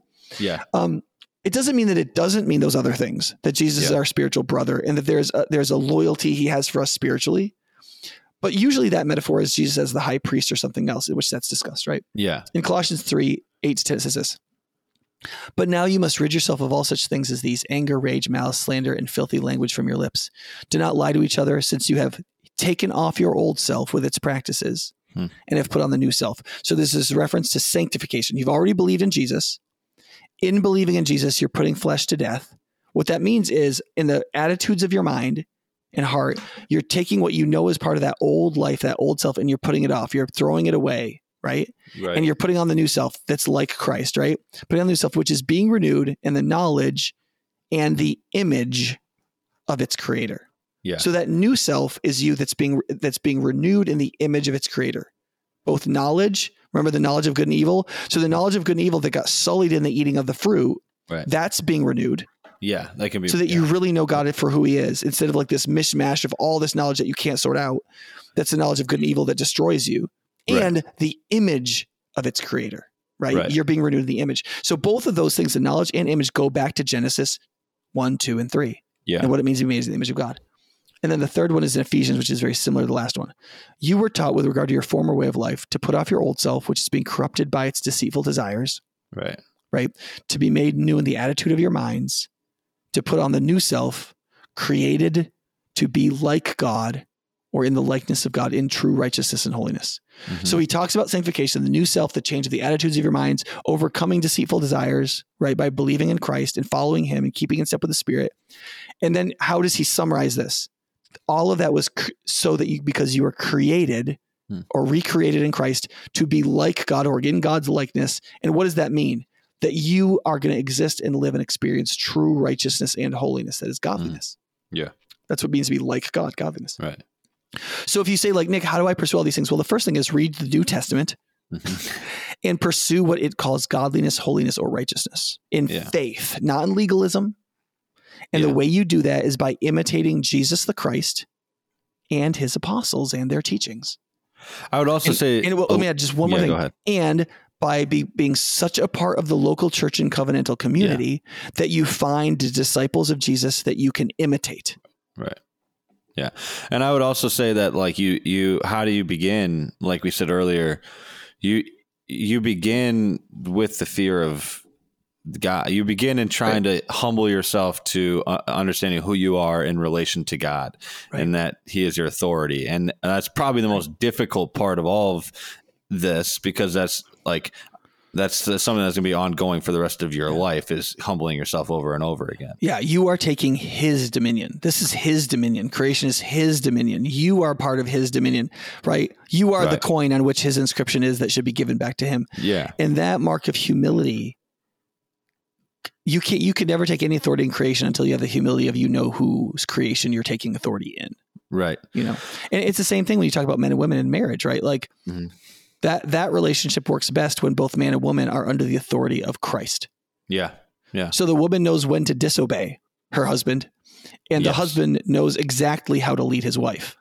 It's just like the government. It's like we're called to respect the authorities that God has put into place in the government, unless the government's going to tell us to do something that directly contradicts the teachings of Christ. And it's a similar thing. I want to ask real quick. Yeah, I don't similar. Let me, just so we don't get you in trouble with the women, but the male-female relationship in marriage, though that authority differential exists, is much more intimate and comprehensive. So the decision making in the union is much closer than the government. But what you're saying that there's this relationship and that sometimes you disobey the authority. That's absolutely parallel. The difference with man and woman is that our relationships are much more intimate and cooperative, and therefore the dynamic of authority is much more benevolent and oftentimes completely below the surface. Couples that are functioning in godliness, you might never even know that either of them believed in that hierarchy because they function so much as the savior and the helper, the soter and the azer, you know? I got to ask one question, and we don't need to totally get into it if you don't want to, but I thought it was interesting when you were saying that there's no difference between, there's no difference between salvation in man and woman, and like how we're in salvation. You said that, and in 1 Timothy, it says that a woman will be saved through childbirth, so that's right where my brain went to, and so I'm like, I can't give birth.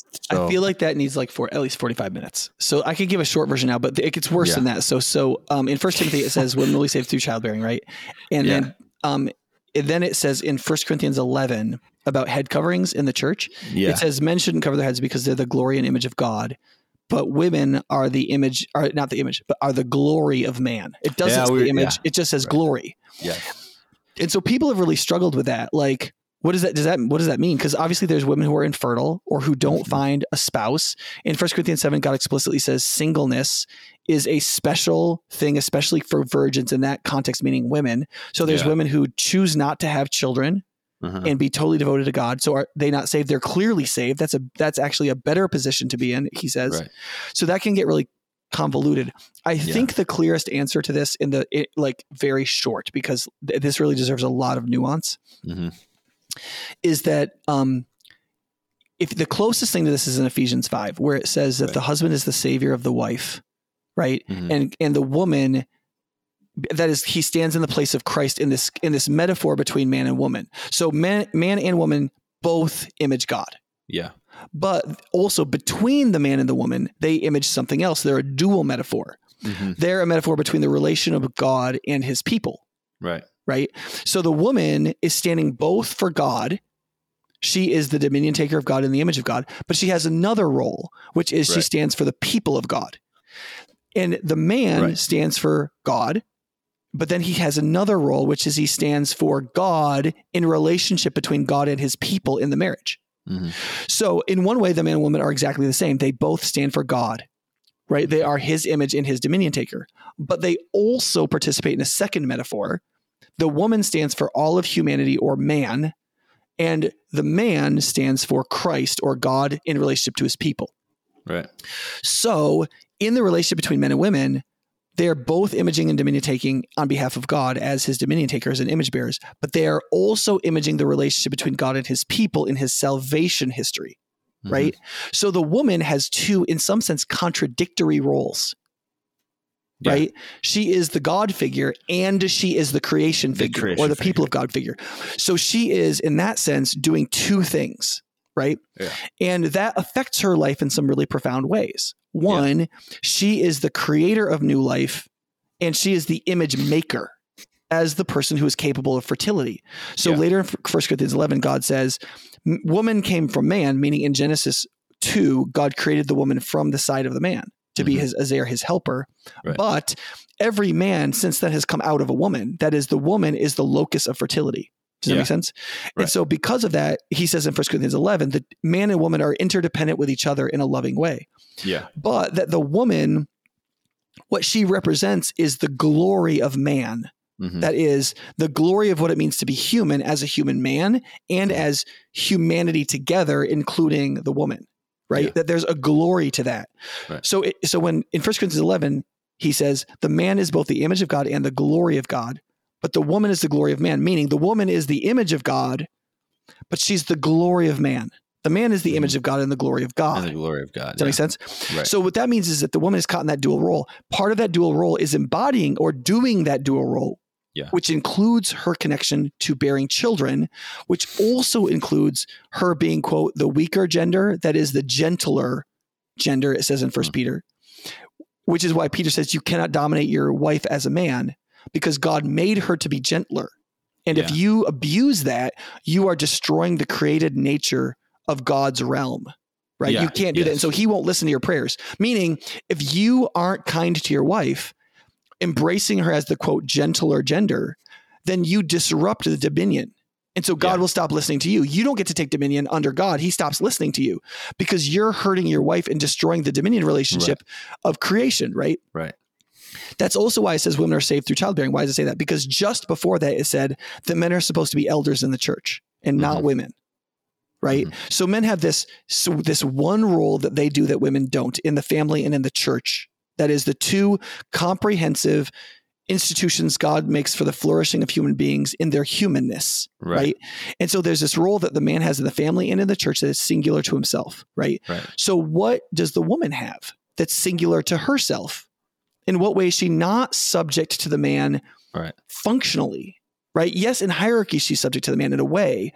But in what way is she, what is singular to her? And the answer is she's the only person on planet Earth that can make other human beings so that God can have godly offspring. She's it. She's the only one. And that is part of her imaging God in salvation.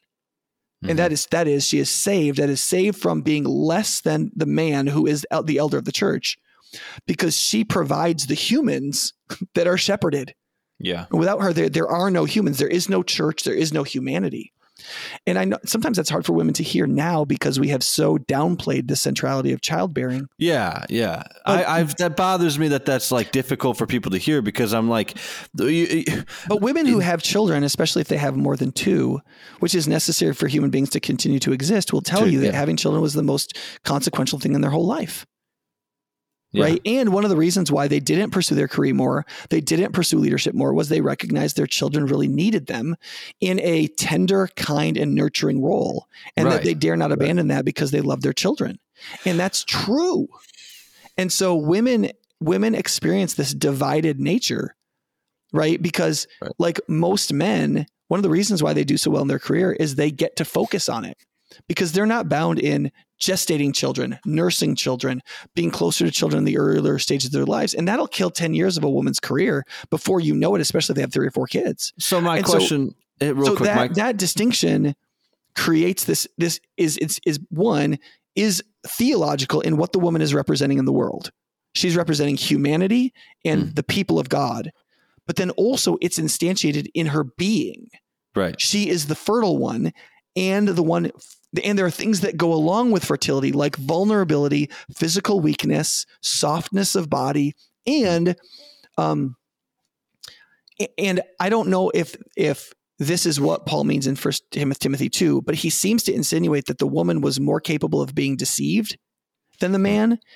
If that's the case, and I'm not sure that's what that text means, it would be because of her roles and responsibilities as a woman that weren't part of being a man. That is, that she is naturally more caring and loving and tender. Right. And therefore, that's why the serpent went after her. Now, that's a more tenuous thing, and Paul does not explicitly say it. He just says she was deceived. Yeah. Right? Yeah. But it seems to be his reasoning for why men are supposed to be elders. Right.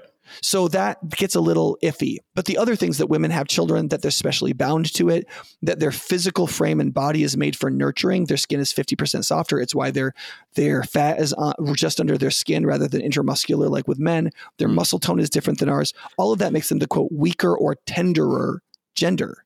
I mean, God could have made it so that women had the babies, but we had the boobs and lactated and nursed kids and split it up, but he didn't, right? Women are all of these things. And so that's one of the reasons why all the ancient cultures had their ungits, their female goddess, because all of fertility, life, humanity flowed from the womb and the breasts of the woman, right? And like when feminism took off, women got in touch with this, quote, womanist theology of the ancient world. But the problem is because they got the pill about the same time, they separated it from fertility. When in the ancient world, it was all about fertility. It was connected to fertility along with it. Right. And why women were so, quote, superior, or they were so integral to human existence because of the relationship of fertility to everything else. I don't understand why women want, this is what I don't understand. And I'm going to say this. I think that what we're going to do with this biblical anthropology series, we're going to do parts 1 through 4, which is going to be the main stuff. And then we're going to do a couple bonus episodes. And one of them is going to be specifically on this topic of women being the glory of man, or whatever, however we want to discuss that and talk more in depth about that. I want to say, just because, sometimes people don't listen to whole podcasts. So I want to hit like really close to what I just said.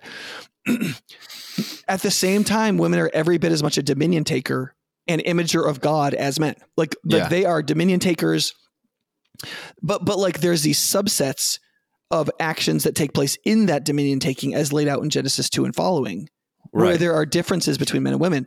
But women are 100% image bearers. They're 100% dominion takers. They are rulers over creation. They are these God instantiating figures of great power, and they are more than fertility creators. They are all those 8 things that I said women are participants in, but there is a uniqueness to female participation in procreation. And if we downplay that as human beings, it is not just theologically wrong. It's both inhuman. It's a bad anthropology. And it's blasphemous. It's a bad theology. Why are we upplaying the elders and the responsibility roles of man? Because that always confused me, because it was like the one great thing about motherhood, I think, is that you get to see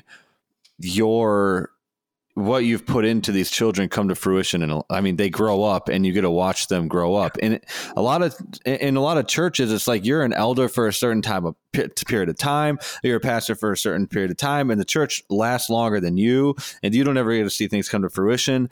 And it seems like we've like idolized this like leadership role, and women want to be elders. And it's like, why would you even want to do, like, I don't even know if I'd want to be an elder, and I'm a dude, because you don't ever get to see anything come to fruition. Sometimes you never see anything happen.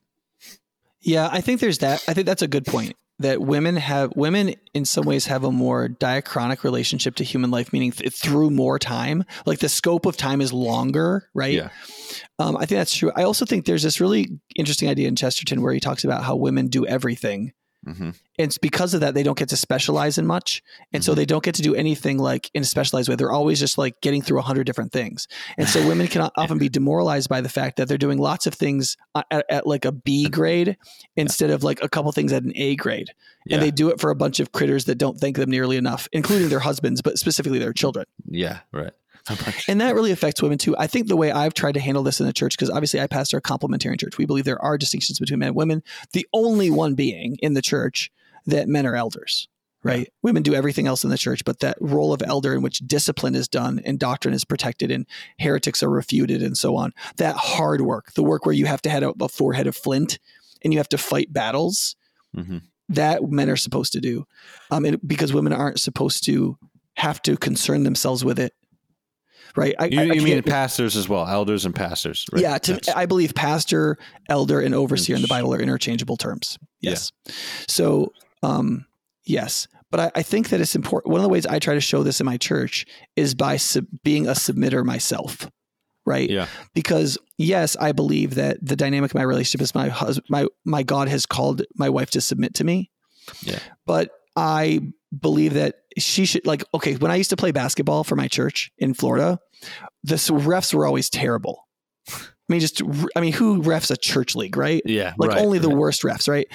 And so we would like get so frustrated at the refs because they were terrible. And I'd get into the huddle with the guys. I say, listen, guys, we cannot expect these refs to be better at reffing than we are at playing basketball. Yeah.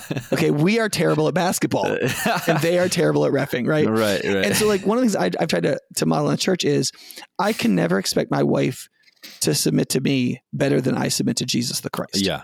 Right. Right. So, and what that looks like in the church is that I submit to the other elders. Yeah. I absolutely submit to Jesus and the truth. What that means is that if a woman comes up to me in the church and says, Nick, you're wrong about X, and she's correct, she has the truth on her side, then she is my God, right? Like she has stepped rightfully in the place of God because she's reiterated his commandment to me. And so I have to submit to her, because by submitting to her, I'm submitting to God, not just the woman. Right. Yeah, so there was this place in the church, this is like 10 years ago, where the elders were going to move money around in a way that I had approved of. And it was probably wrong, but it was probably also justifiable. And this woman who was actually, she was a doctoral student in women's studies, and she already felt sheepish in a complementarian church, but she's just like, I just don't think this is right. She's like, I feel like this money was given for that. This other thing just isn't close enough. I just feel like this is just not the highest level of integrity. We shouldn't do it. And this elder stood up to like kind of talk her down. And I just felt at that moment I had to be like, okay, wait, she's right.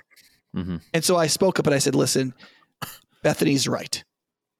And I just feel like we should let her words weigh on us for a minute here and then decide what we're going to do. And so, and then she won the day. Like they voted against it. The elders and I had to go do all this work over again because she was a woman. Was she an elder? No, but she, in the spirit, we recognized that she was speaking for God. Like she was correct.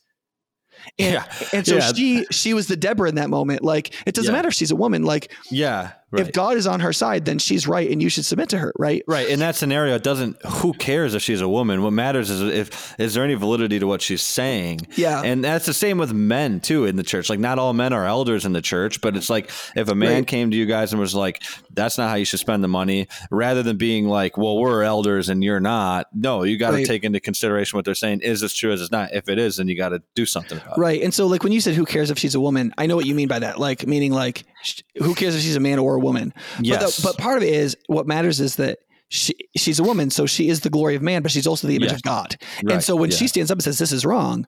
Yeah, she's a woman, but as a woman, she is the image of God. Yes. And she's speaking the word of God, and you'd better listen to it, which is, I think, why women aren't elders, but women are prophets. Yeah. So in 1 Corinthians 11, all this thing about head coverings or whatever, it's because Paul is saying women should prophesy in the church. They should speak for God, right? Even if their job isn't to protect and refute doctrine, they do get to speak for God. Yeah. Right. Because the prophetic word can come to anybody who bears his image. We're all dominion takers. Yeah. So I think it's super important. Let me just say like one last thing here.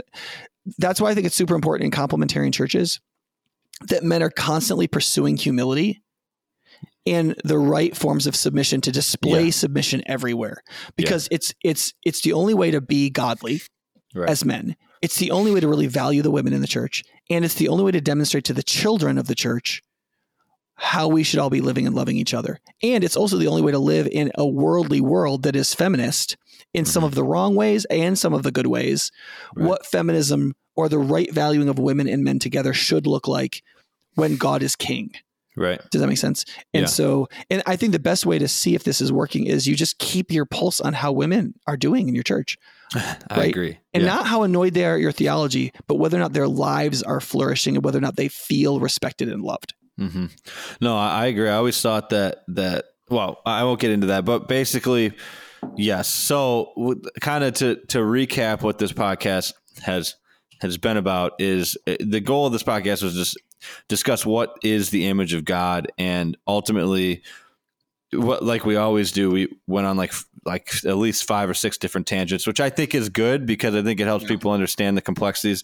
But the image of God is the image, the idol. I think that would be a better way of saying it going forward, is like we are the idol of God rather than the image of God. No, I would keep saying image because I think all 4 of those metaphors are good, right? There's the idol, there's the imperial statue, there's a great image, but then the most perfect one is the son, the child that's fully shaped in the image, right? Right. And so we should use the language of the image and likeness of God, but then ultimately this is why we say we're the sons and daughters of God. It's not just that God loves us. Most people think we're the sons and daughters of God, so God loves us. Yes, that's true. But bigger than that, the son and the daughter of the parent is the perfect representation of the parent. Right? We don't think about that in our modern world, but that was a huge part of the metaphor in the scriptures. And I think that the most important thing is that us being the image of God, I think it does 2 things. I think it reminds us of how, I don't know, maybe important, probably not important, but how I guess, how important we are to God, but then how useless we are without God, because you can't be an image of something if that something isn't there. So you have to be where we are the image. So those two things are important. Okay. Yeah. I think this is something we need to talk about in the one on sin. Yeah. Because I would say, instead of saying worthless, I think you're using worthless in a broad sense there, as opposed to useless. Degradation. Useless. Yes. Useless, I think that's good. And I think like in that list I gave, degradation was one of the things I said. We're not worthless, or I think we can, I think you can be right that we could be useless, but dignity versus degradation is the metaphor I would use. That like either we're coming up into the dignity of our nature, and our being, or we're degrading it. And the thing that's the reason why God punishes sin is because we are responsible for our own being. Yeah. To live according to our nature. Otherwise, it is a sin against creation and the world and our purpose and our responsibility. Right. So Right. I struggle with the humans having dignity apart from Christ, and we should do a whole thing on that, because I also think that dignity needs to be like redefined. But they do, and like that's why it is an incredible sin for like the Chinese government to be killing Uyghur Muslims. None of those people are Christians. Yeah. Right? But those people bear the image of God, and they should be treated a certain way, and they're not being treated in that way. How do you correlate that with, I keep reading in Romans, I believe it's Romans, when Paul quotes the Old Testament and saying that Christian, or essentially outside of Christ, you are useless. And he goes through this whole long list of these like things that we are outside of Christ. And it's like, it's all these bad things. But I think the first or the second one that he says is useless. And I'm like, if we're useless, then like what makes us useful? Would that would just be Christ, not our image that we're built in. I know we're far into this, but that's. Yeah, I think you should put that under the questions for the sin one. Yeah. But I think the short answer to that is we wouldn't be damnable if we didn't have dignity. The fact is we can't mean nothing. There's some things like that, like $2 things I buy that were made in China and they just break and I just throw them in the garbage because they're useless, but they mean nothing. Yeah. But if I bought my truck and drove it up here and I expect it to like function from the work I'm doing for like 12 years and it just breaks and dies on me, I'm way more angry because my investment in what that was supposed to be for me and what it was designed to be, and it's so much bigger. Yeah. And human beings are the ultimate creation for our purpose. So are we useless? Yes, we become useless because we're doing the opposite. We're actually tearing down what we're supposed to build up. Yeah. But it's because we've become degraded. Right. It's like it's like a prostitute. Is she sexually useless? Well, yes, she is, in that she is not in co-union with her husband, ordering her sexuality towards fertility and love and companionship. But it's not because she's literally useless sexually. She's being used in a degraded way sexually, and using herself in a degraded way sexually, and being used by somebody profiting from her in a degraded way sexually. But the reason why prostitution is such a terrible thing is because she means so much. Yeah. You're right. Even in that state. Yeah.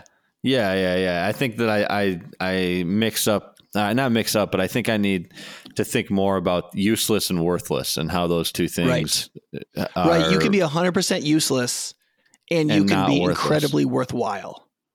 Yeah. But we're not worthy of the grace of God also. No, but even that splits into there's so many things. But that's where you get back to the dizzying and the complex and the responsible. Like the more you dig into this, the more you're like, oh yeah, there's multiple meanings of that. And like all of these, we think in such cloudy ways now. Yeah. That like we have no idea what clear thinking even is. And so you get a little clear and you're like, oh my gosh, the world is so complicated. And you're like, right. Yeah, so read the scriptures and do what God says and imitate Jesus and his apostles. Find somebody godly in your church and imitate them. Yeah. And it'll be that simple. If you're willing to believe and that's why God says faith is so important. Just believe him. Believe he has told you the truth. Right. And then as you go through choosing to obey God, you'll learn a lot of wisdom. Right.